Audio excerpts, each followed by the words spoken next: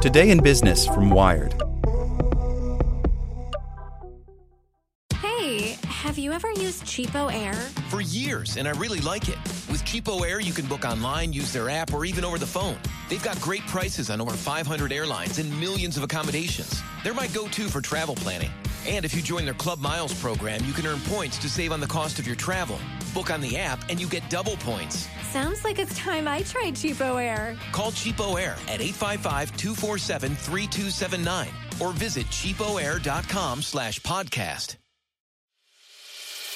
As a longtime foreign correspondent, I've worked in lots of places, but nowhere as important to the world as China. I'm Jane Perlez, former Beijing bureau chief for the New York Times. Join me on my new podcast, Face Off, U.S. versus China, where I'll take you behind the scenes in the tumultuous U.S.-China relationship. Find Face Off wherever you get your podcasts. Today in Business from Wired. The digital divide is giving American churches hell. COVID-19 has upended churchgoing in the U.S. Like so much else with the pandemic, the impacts are not felt equally. By Ariel Pardes. For Clay Scroggins, preaching on Zoom was never part of the plan. As lead pastor at Buckhead Church in Atlanta, he was accustomed to services in a 3,000-seat auditorium with live music and a jumbotron for people in the back. But God's plan is often mysterious. So when the city of Atlanta forced him to shut the church's doors last spring, Scroggins faithfully moved his ministry online. Ultimately, we were really informed by Jesus' calling for us to love our neighbors, he says, and the most loving thing we could do was to continue to meet virtually. And continue to meet virtually they have. Sunday sermons are broadcast live and posted to the church's YouTube channel for congregants to watch anytime. Bible study and small group meetings have moved to Zoom. Buckhead has even managed to replicate spontaneous church lobby bump-ins with video chat breakout rooms for some events. Donations, which provide all of the church's operating income, remain the same. They just come via a digital collection plate. At Buckhead Church, virtual worship is going so well that some parts of it might be here for good. But not every congregation has been so blessed. For places of worship, COVID-19 has upended traditions and emptied sacred spaces.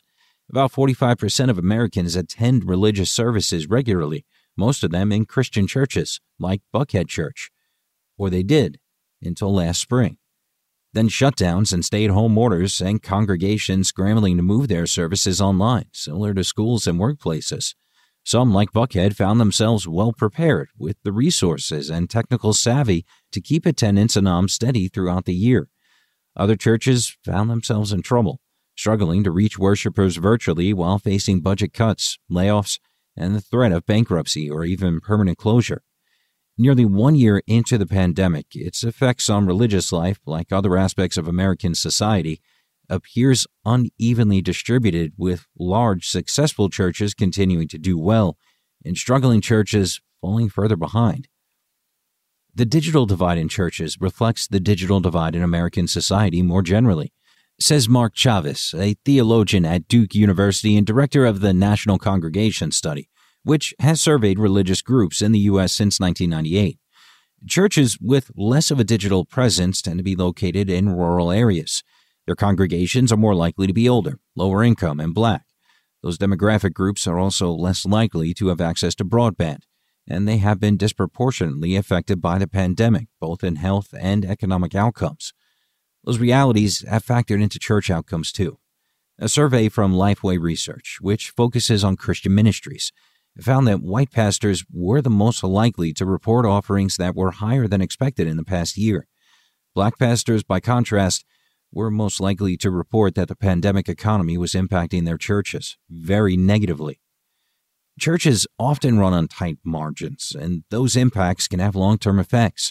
Lifeway Research found that a small percentage of churches have had to cut down on outreach, suspend Sunday school or small group programs, or lay off staff members. Black pastors were more likely to say they cut staff pay or deleted a church position.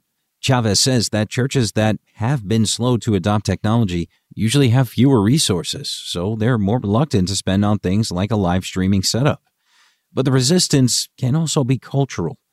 Sometimes there's a tension with institutions that are based on tradition, says Wally Mafolasare, founder and CEO at Givelify, a digital tithing startup. It's like, what do you mean, tap, tap, give, when it's right there in the Bible that you should bring your gifts to the altar? The pandemic, he adds, has changed the equation. Well, right now I'm on Zoom. Zoom is my altar. At the start of 2020, about half of American churches used a digital tithing service like Givelify. Platforms like these uncouple giving from church attendance and allow people to set up recurring donations, which can make it easier for a church to predict its income. The pandemic greatly accelerated the pace of adoption. By April, 1/3 of churches that weren't using a digital tithing platform had signed up for one, according to Lifeway Research.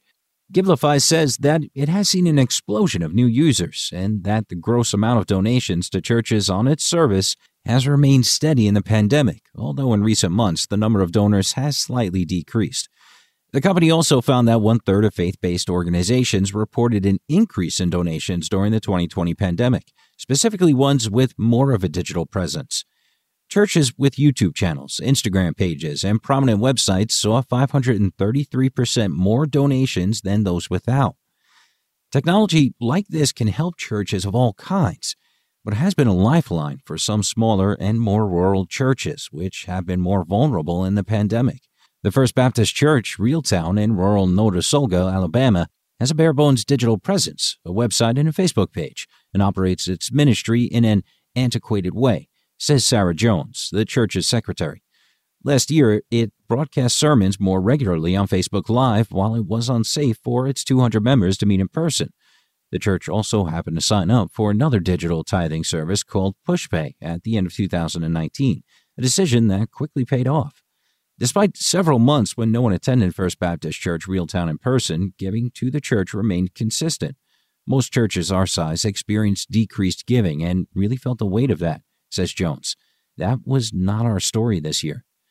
PushPay says churches have seen as much as $500,000 in new giving a year after signing up for the service. This means that $500,000 was sitting there latent, but people started giving because they can now do it from their phone, says Troy Pollock, PushPay's chief ambassador. The company sees its payments platform as an entry-level product that can introduce churches to other technological solutions. That's what happened at First Baptist Church Reeltown. Although the church is still mostly run on paper and pen, Jones says, it's now looking into new ways to incorporate technology into its services. Last year, the church used PushPay's additional features to upload sermon notes and prayer cards for members. For churches with larger congregations and more complex needs, PushPay also offers a church management system, modeled after Salesforce software that keeps data on parishioners. The service can help churches to gently nudge their members to be more active, from attending services on Sundays to volunteering and teaching Bible study classes. For the faith sector, the acceleration of new technologies could lead to massive changes.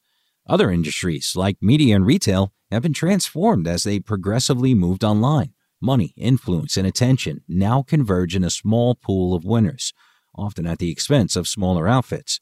Some believe churches might experience something similar. You're going to have the top 40 preachers that everyone listens to, and the regular everyday preacher is not going to be able to compete, says William Vanderbloemen, a former pastor and founder of the Vanderbloemen Search Group, an executive search firm for churches. That's not to say more niche markets couldn't also emerge. People will still show up to hear a message from a pastor who knows their specific community on a micro-contextual level. Like, here's what happened in our zip code this week, and here's how it relates to how we think of our God. Mafolasare, the founder of Givelify, calls this the Amazon-like way of experiencing faith. People might still be practicing with their local parish, but they're also looking around more at other churches, and in many cases, giving money to them too. In the past year, about 20% of Givelify's donors have given money to multiple faith-based organizations. To Mafolasare, this suggests that churches that get ahead will be the ones that can magnify their online presence, drawing in new people from the internet. Givelify's data from this year backs that up too. For those churches who saw their giving increase, says Mafolasare, it was coming from their ability to reach a wider audience. Chavez, who runs the National Congregation Study, says it's too soon to know whether this year will have a lasting impact on worship practices and what the impact would be. Church attendance has been declining slowly for decades, he says. Will we see a shift if online participation stays ubiquitous? Or will it mean that more people are participating? Some early research suggests that churchgoers are eager to get back to in-person services and worshiping together with their community, while some smaller congregations are unlikely to continue broadcasting their sermons on Facebook Live. Other churches may find value in a hybrid model, where some people come into Sunday services and others watch from their computers. At Buckhead Church, the Sunday services will continue to be online until the congregation can safely reunite en masse. Pastor Scroggins doesn't love preaching over Zoom, but it reminds him of a Bible verse, 2 John 1:12. I have much to write to you, but I do not want to use paper and ink. Instead, I hope to visit you and talk with you face to face, so that our joy may be complete. For Scroggins, it captures the essence of pandemic preaching. I think what John is saying is that the most complete form of communication is face to face, he says. But that's not always possible. Like what you learned? Subscribe everywhere you listen to podcasts and get more business news at wired.com/business. Hey, have you ever used Cheapo Air? For years, and I really like it. With Cheapo Air, you can book online, use their app, or even over the phone. They've got great prices on over 500 airlines and millions of accommodations. They're my go-to for travel planning. And if you join their Club Miles program, you can earn points to save on the cost of your travel. Book on the app, and you get double points. Sounds like it's time I tried Cheapo Air. Call Cheapo Air at 855-247-3279 or visit cheapoair.com/podcast.